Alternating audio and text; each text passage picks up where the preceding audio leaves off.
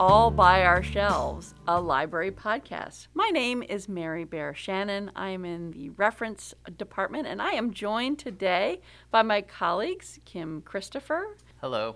Mandy Falwell. Hello. And Amy Moskowitz. Hi. And we're glad to be here for another episode of All by Our Shelves, a place where we talk about things that we have read, things we recommend, and things we would like to read. So this month we are going to get started, and we're going to start with Amy. Amy, tell us what you've been reading. All right, I'm going to talk about the new Michael Pollan book, This Is Your Mind on Plants. If you read Michael Pollan's 2018 bestseller, How to Change Your Mind, you'll know he doesn't shy away from researching and writing about the world of psychedelics. I just finished his latest book, This Is Your Mind on Plants. And in it, he does comprehensive and at times very personal research on 3 psychoactive plants: the poppy, which produces opium, caffeine, and mescaline.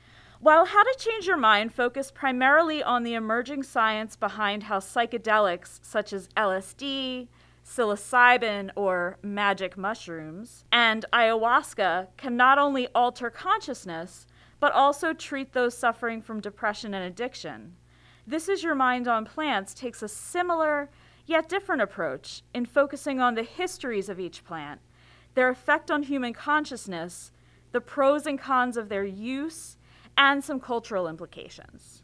The first section of the book is about the poppy plant, which produces opium. While opium itself goes back to ancient times, and most recently has been the cause for the drug behind our current opioid crisis, Pollan spends a good deal of time discussing the poppy and his research on it for Harper's Magazine back in the 90s. Illegal to grow in particular quantities, poppies can be purchased legally and be made into a consciousness-altering tea, the recipe for which can be found in the book. Ever the experimentalist author, wanting to experience these plants for himself, Pollan ingests poppy tea. To see what the experience was like for him and others, you'll have to read the book. Next, Pollan goes on to take a deep dive into my drug of choice, caffeine. I drink at least one 20-ounce Yeti mug of black coffee a day. So, I was both physically and emotionally affected while reading about the author's voluntary caffeine hiatus. Pollan, a self-proclaimed caffeine addict himself, swears off it entirely for a few months for the purpose of writing this book. And boy, does he suffer. This gives the reader a first-hand perspective of one's life with and without the drug. And I can relate. I feel a bit lethargic myself each day around 2 p.m. when my Yeti mug runs out. Those who understand will take a particular liking to this part of the book. Lastly, we get a glimpse into the world of the Native American medicine mescaline. This medicine, as it is called, is derived from cacti found mainly in the Southwest and California.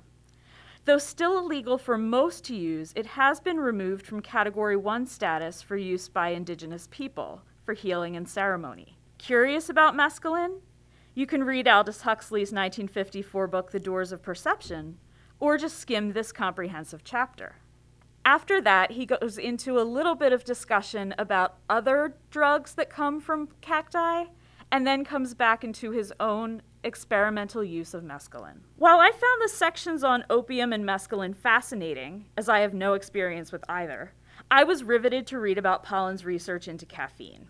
Time magazine says, quote, "In this latest exploration of the enduring relationship between the human and natural worlds, Michael Pollan dives deep into how psychoactive plants, specifically opium, caffeine, and mescaline, impact our brains and our cultures.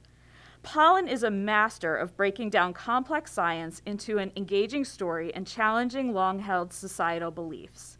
His newest offering, which follows his examination of the science of psychedelics in 2018's How to Change Your Mind, aims to unpack our ideas about what constitutes a drug and fundamentally why we seek them," unquote.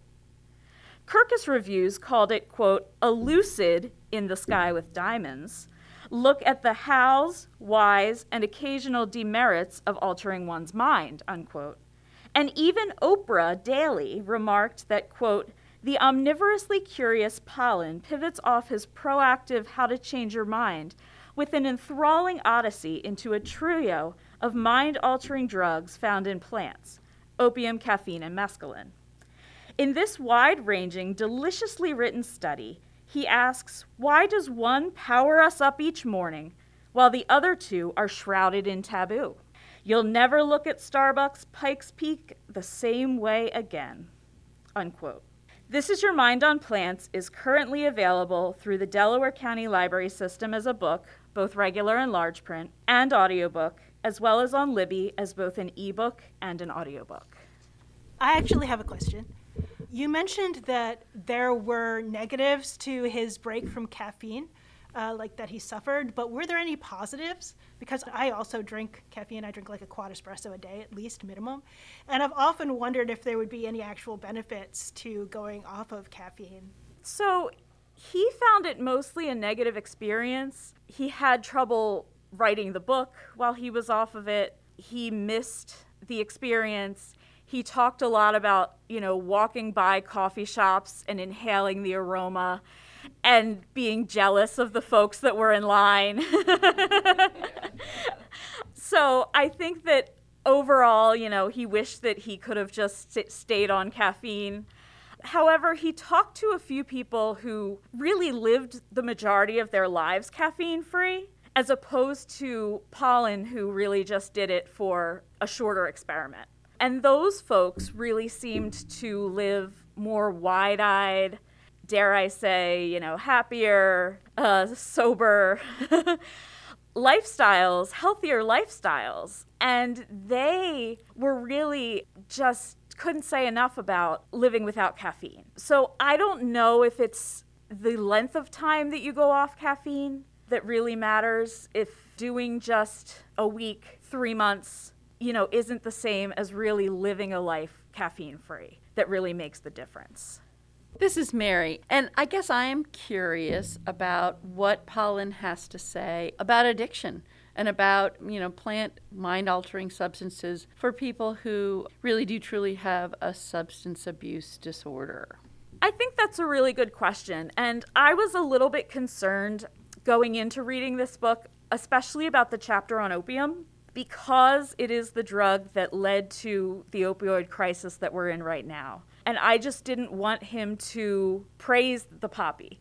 And so I just wasn't sure exactly how he was going to paint that. He takes a really careful approach, and he takes a well-balanced approach, especially in that chapter. He does talk about how, especially psychedelic drugs, are not, for the most part, abused by folks. He also talks about how culturally, especially in indigenous cultures, when he talks about mescaline and some other drugs and medicines that come from cacti, are used in ceremonies and in healing, and how a lot of these come from ancient times. And so they're not used culturally the same way as addictive drugs are used today. They're perceived differently by a large group of people in our culture, and they're utilized differently. Well, for anyone who hasn't read any of his stuff before, would you say that his style of writing for this book, he was trying to convince you of the negatives or the pros? And was it his writing style that is convincing in the matters, I guess? That's a good question. I don't think that he's trying to convince his readers one way or the other. I think that it's mainly informative. I think that especially in the areas where he himself experiments with these drugs, and he does so in both of the books that I mentioned, it's to give the reader insight into what it's like for a person to be on these different psychedelics. So I just think that it's mainly to inform and to give the reader a chance to make their own informed decisions. Thanks, Amy. And so, Mandy, what have you been reading?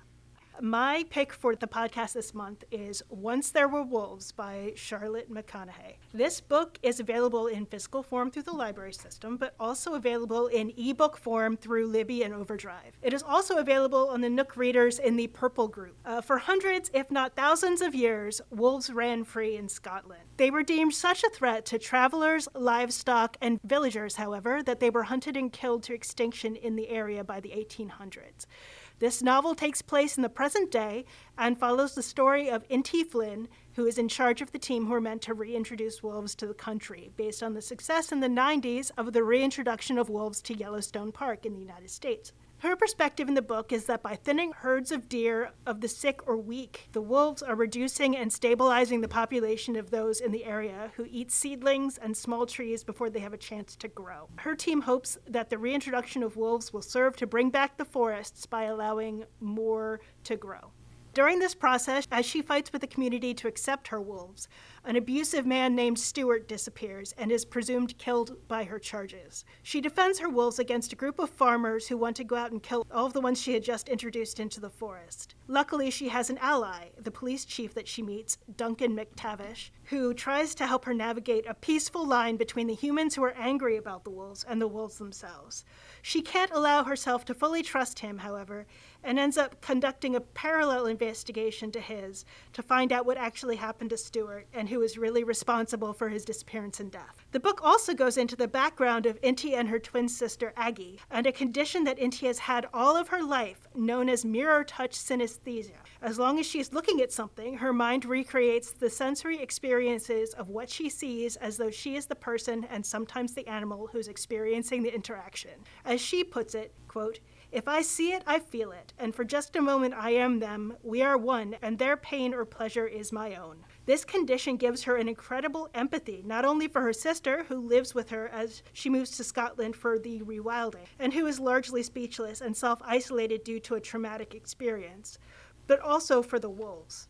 Inti tries to avoid feeling too much for the wolves by giving them numbers instead of names. Yet as the wolves move into the highlands and begin to have wolf cubs, Inti finds herself drawn to them despite her best efforts. The story moves from the present to the past, of Inti attempting the reintroduction, to the past of her and Aggie's experiences, living both with their survivalist father in the woods and their detective mother in the city. Through flashbacks to the past, Inti's life and relationships with her parents and sister are explored, as well as her transition from the twin that is protected by her sister growing up to the twin who is the protector of her sister, though she is scarred in many ways by the same experiences that damaged her twin. I think that the biggest way is that Inti doesn't trust people as she once did, and isn't very good at social interactions or being diplomatic. This makes things difficult for her in the very political reintroduction of the wolves, as people threaten the predators to, in their minds, protect their livestock and their livelihood. She gets defensive and angry and is so filled with rage all the time that it takes a long time in the story for Inti to realize that people are more than what they show you and can be different things at different times. This is a really interesting story. The condition that Inti has, the mirror touch synesthesia, lends a really different perspective, as it is very much a part of how she views the world and is impossible for her to ignore. I think that it is also interesting how her perspective on individuals that she knows in her life changed throughout the story. In the beginning of the story, she is very much connected to her father and doesn't understand her mother at all. At the end of the novel, she has a much better understanding of her mother and more sympathy for what she goes to.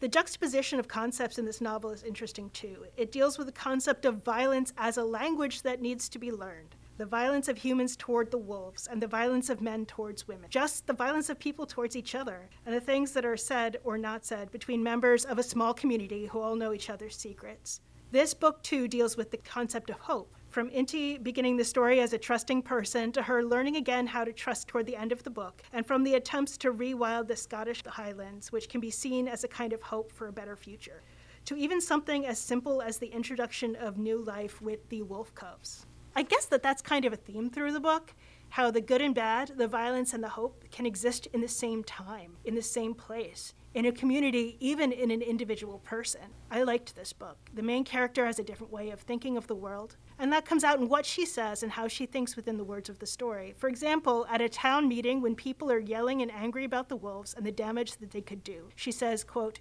"If you truly think that wolves are the blood spillers, then you're blind. We do that. We are the people killers, the children killers. We are the monsters." It silences the room. The many ways that the themes are portrayed in the book are really layered, and the characters are well written and complex. The relationships between them are realistic, and I love the character development throughout the book. Inti isn't the only character that grows too, but also Duncan, Aggie, and other characters change throughout the book, even if some of that growth is only expressed at the end. I think that's part of the hope of the book too, that people can change with the introduction of new information, that you shouldn't make assumptions and discount people, and that people can always grow, no matter who they are. This is Amy. I was curious, Mandy, why you chose this particular book. It seems like such a deviation from what you've been reading recently. I know that you're just a voracious reader, but you've also recently been very into nonfiction. What was it about this book that drew you to it? Well, honestly, I have been reading a lot of nonfiction, you're right, so I kind of wanted to vary from that a little bit and do some fiction for this month. And I know that it's a silly thing, but I love the title. I love the concept of rewilding an area and how the wolves could save Scotland in some way, even as they were scary to the people there who thought they would kill their livestock and kill each other and everything like that. But also, I'm a huge fairy tale buff, and just woods are so important in the fairy tale universe that I kind of wanted to read it and see how the main character viewed the forest, and see whether it was with as much compassion as I feel for the forest, because I love to go for hikes and I love the woods and I love to go out into the woods. So I wanted to read something where someone shared that inclination. So I guess just a quick question is that in my experience reading some things that there are obviously wolves in the book, but when they use it in the title, it's just sometimes sideline the wolves and everything. And I love wolves when I was a kid, loved them and everything. But are they prominent throughout the entire book, or are they just mentioned at the start and then now and then? They are integral to the plot because she becomes obsessed with wolves from a young age because she learns about them when she's a child with her dad. And she becomes involved with reintroducing them in various areas of the world and is in charge of reintroducing them to Scotland. In some ways, they are a parallel to the community that she is becoming a part of when she moves to Scotland for the reintroduction. But also, it provides a contrast for her because she has a real affinity for the wolves that she doesn't have for people, because the wolves are simple in comparison to people, and they have a loyalty that she really appreciates. Plus, the deaths that take place in this book look like they are done by wolves, and she's so convinced that her wolves didn't do it, and that's why she decides to go out and do her own investigation, so she can determine what actually happened, so she has something to go as a defense before the council with, so they don't kill all of her wolves. So yeah, without the wolves, this book couldn't exist. Mandy, as someone who's spent some time in the West and, really heard a lot about the arguments about the reintroduction of wolves to Yellowstone and especially Idaho and Montana, I feel like I've heard a lot of that side. And I was just wondering how this author balances the two perspectives. Does it tend to be more heavily towards the reintroduction of wolves, but is there any perspective in the book about what landowners, what ranchers, what farmers might be experiencing, or their fears, or the reality of what introducing wolves might mean for them? One of the evolutions that the character goes through is because she is coming into this situation angry and hostile toward the people who don't want the wolves there. And she has to learn, and through the process of her education, the reader also learns to have compassion for the farmer and the herdsman. So it's kind of like you start out with the one perspective, but there is enough of the other perspective that by the end of the book, you get a very balanced view and understand the reasons for, first of all, the reintroduction of the wolves as a concept, and second of all, the protective feeling that the farmers have for their livestock, which apparently in Scotland, they just let roam everywhere, which makes them perfect prey for larger predators. They have no pens, so it makes it really difficult to guard them. So it was a matter of changing the farmers' perspectives, but also in the process, Inti changed too. Great. So Kim, tell us about what you've been reading. Hi, so Kim here. So what I have read recently is the book The Cat Who Saved Books by Sosuke Natsukawa. And this is, you could say, a fantasy book, real life sort of story almost, even though it's fantasy, where the plot is that young Rintaro Natsuki, his grandfather, has just died, and he's not certain what to do now because his grandfather has quite literally been there his entire life. He raised him, and he rubbed off his, shall we say, bookworm attitude onto him. He loves books himself, reads voraciously and everything, but with his grandfather dead, his grandfather didn't leave a will, nothing. It just happened so suddenly that he's left bewildered, and he's left just quite literally inheriting his grandfather's bookstore, which his grandfather owned, farm and all that. But again, he doesn't know what to do because he's still in high school and he doesn't feel like he wants to run a bookstore as much as he loves books. And so he decides that he's just going to sell his grandfather's bookstore, sell off all the books and everything, and move away to where some other relatives live and just try and start anew. But just as he's in the process of doing all this, he's suddenly approached by this cat who talks to him, literally in human words and everything. And the cat says its name is Tiger and that it needs his help to save some books, to accompany him on a quest. And Rintaro, of course, being a rational person and bookworm, he's like, no, I'm hallucinating. This is probably just something happening because of my grandfather's death. But Tiger convinces him to accompany him on this quest, and he is plunged into this Alice in Wonderland kind of world where he has to embark on this quest and convince these individuals of the importance of books and why they should be present. So instead of it just being, fantasy story, it's also just really this book that sort of argues for the importance of books and why we read, why it's so important to read books. So that's the basis of the book, but it's just a really wonderful book, just very short read, under 200 pages, but with those 200 pages, Natsukawa, he really explains why we read books and why we love them. And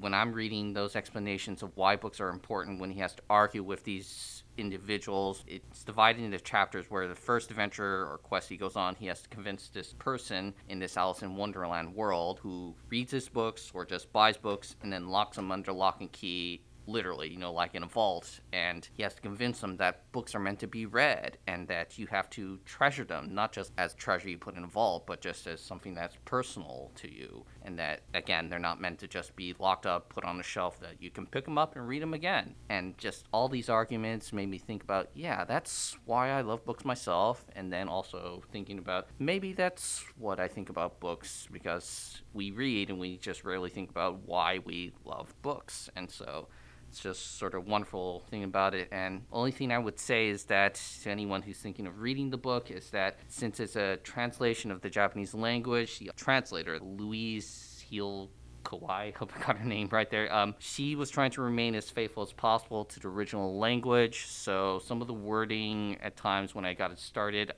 I studied Japanese for a few years, so I understand the language, so seeing it translated into English is strange, where in Japan, they would sometimes address people by their title instead of their name. So in not Rintaro's case, since he inherited his grandfather's bookstore, he's technically the owner, so Tiger addresses him as proprietor. And now and then, the name Rintaro might be used, but for the most part, all the titles are used, so a little confusing if you're reading it. Why are they using the title instead of their name? And so back and forth, and then some of the wording at times is also a little bit odd, because again, she's trying to remain as faithful as possible to the original Japanese language. Translating to English is not an easy task, but she did a good job with that. So, but yeah, just a really short read, wonderful one. Hey, Kim.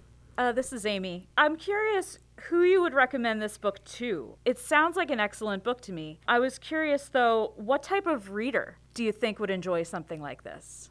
I think anyone would enjoy it. I mean, you don't have to like fantasy to just like the basis of the story, because again, it has that fantasy element of the main character being thrust into a Alice in Wonderland world, like I said, but the author is just trying to show people why we love books and why we read them. So you can love fantasy and read this and enjoy it, but at the same time, if you just want a short, good, comfortable, comfy sort of read, then that's a book I would recommend for anyone.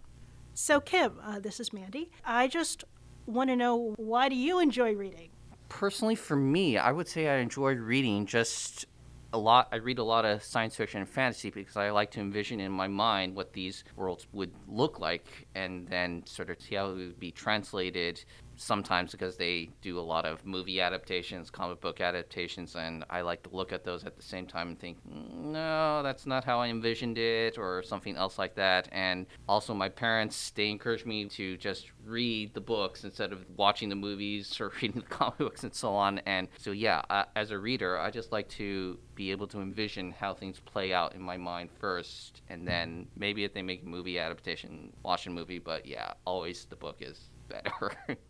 Kim, I'm wondering about the role of Tiger in terms of his role in helping this young man deal with his grandfather's death. It seems like that might be the beginning of a theme, but I was wondering if that fleshed itself out.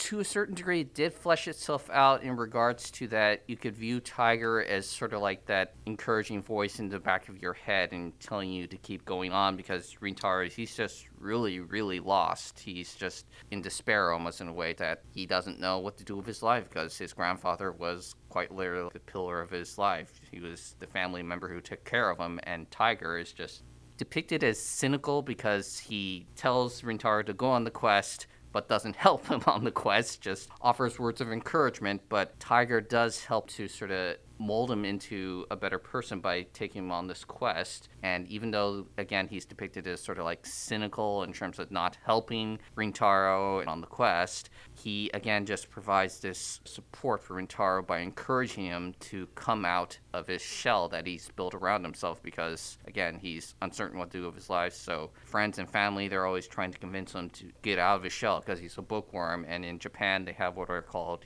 hikimori. I hope I got that right, but closed-in people, just, they shut themselves in, close themselves off from the outside world, no contact with friends, family, they just live by themselves, and so Tiger just helps push him out of that shell. Okay. Well, this is Mary, and what I've been reading actually kind of ties into that, Kim. First of all, I know a lot of the books that I have talked about on this podcast have been pretty serious, too, some nonfiction titles, and I got to the end of 2021, and I was really done with 2021, and I actually put out a call on my Facebook page for some really light reads. I just couldn't deal with some of the really serious themes that I had been wrestling with some of the other books I've read during this past year. And I got some really good suggestions, and I wanted to talk about two of them. The first one is The Bookish Life of Nina Hill, and this kind of ties in, Kim, to your main character. Nina Hill is a complete bookworm, and she's an introvert, and she does exactly what she's got this amazing life. She works in a bookstore, and she's really intelligent. And she also has this really kick-ass trivia team that's pretty cutthroat, and they do extremely well. And she really has kind of everything that she believes she needs. And then, of course, things go awry. And I think the chaos in her life starts with finding out that a father that she never knew existed has died. And it's revealed to her that she has, a bunch of sisters and brothers and nieces and nephews. And she's just, and they live really close by. They've been living really close by for a long time. And she's lived this very solitary life. She had a mother who really wasn't around a whole lot. She was raised by a nanny. And these folks really want to be her family. And that chaos is just almost too much for her to deal with. And it's interesting because it's revealed early on that, she has ADHD, and the way she compensates for kind of the disorganization in her head is to be hyper-scheduled in order to counter that chaos and the disorganization that tends to come with that condition. But unfortunately, some of that hyper-scheduling leaves her kind of rigid and unbending, and it can get her into a lot of relational trouble. And I think that the first chaos, which is finding out about this father, and then also making her really uncomfortable, is her trivia nemesis, Tom. And of course, he turns out to be cute, funny, and deeply interested in her.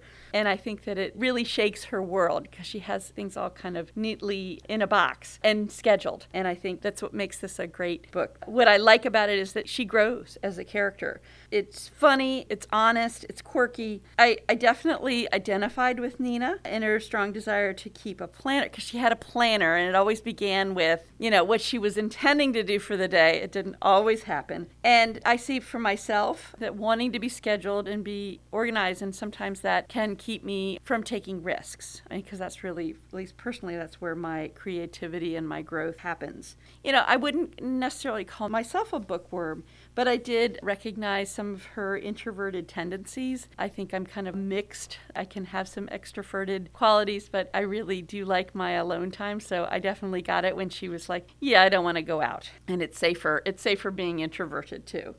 And, again, I really liked seeing the growth of Nina and some of the other characters. It was definitely a light read. It was fun to read, and I didn't have to get upset about anything, which was really the intended goal. I listened to this as an audiobook, but, you can get it as a regular book. It is in our catalog as a regular book or a book on CD. You could also access it on Libby as an ebook or an audiobook. So I really highly recommend that. It's The Bookish Life of Nina Hill by Abby Waxman. So the second recommendation that someone gave me was actually a mystery, and I am a mystery fan. So this was very different than some of the mysteries that I read. I know I've talked about Maisie Dobbs, which is much more of a classic English mystery. This is set in contemporary United States, just in the D.C. area. It was definitely a light read. It was funny. It is the first in a series. It's called Finley Donovan is Killing It by Ellie Cosimano. And I just actually ordered the sequel for the library, which is Finley Donovan Knocks 'Em Dead. But in Finley Donovan is Killing It, the irony is that she's really not killing it as the story begins. She's a stressed out single mom of 2 fairly young children. She's a struggling novelist. Her life is really in chaos. And the book she promised her literary agent isn't written. It hasn't even been begun. She's been doing some research about it. And then, of course, she's divorced, and her ex-husband, who kind of holds all the purse strings because she is a writer, just fired the nanny without telling her. And that morning, she, as the story opens, she has to send her 4-year-old to school with hair duct taped to her head after an incident with the scissors.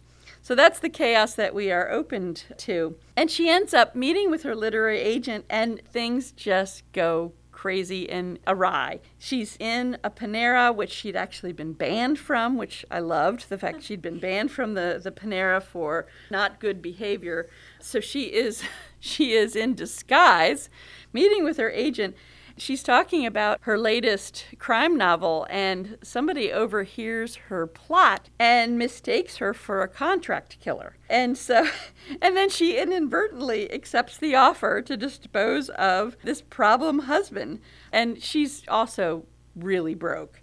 So she's thinking, wow, $50,000, I could use $50,000. It really is a comedy of errors, because the husband, of course, ends up dead. And then she, without giving too much away, she thinks she has killed him. But in fact, there are other forces afoot. And so she's trying to figure out what happens to this guy. And what she's finding is she can write about crime and mystery, but it's much more difficult to do it in real life. And so she's really tangled into this investigation.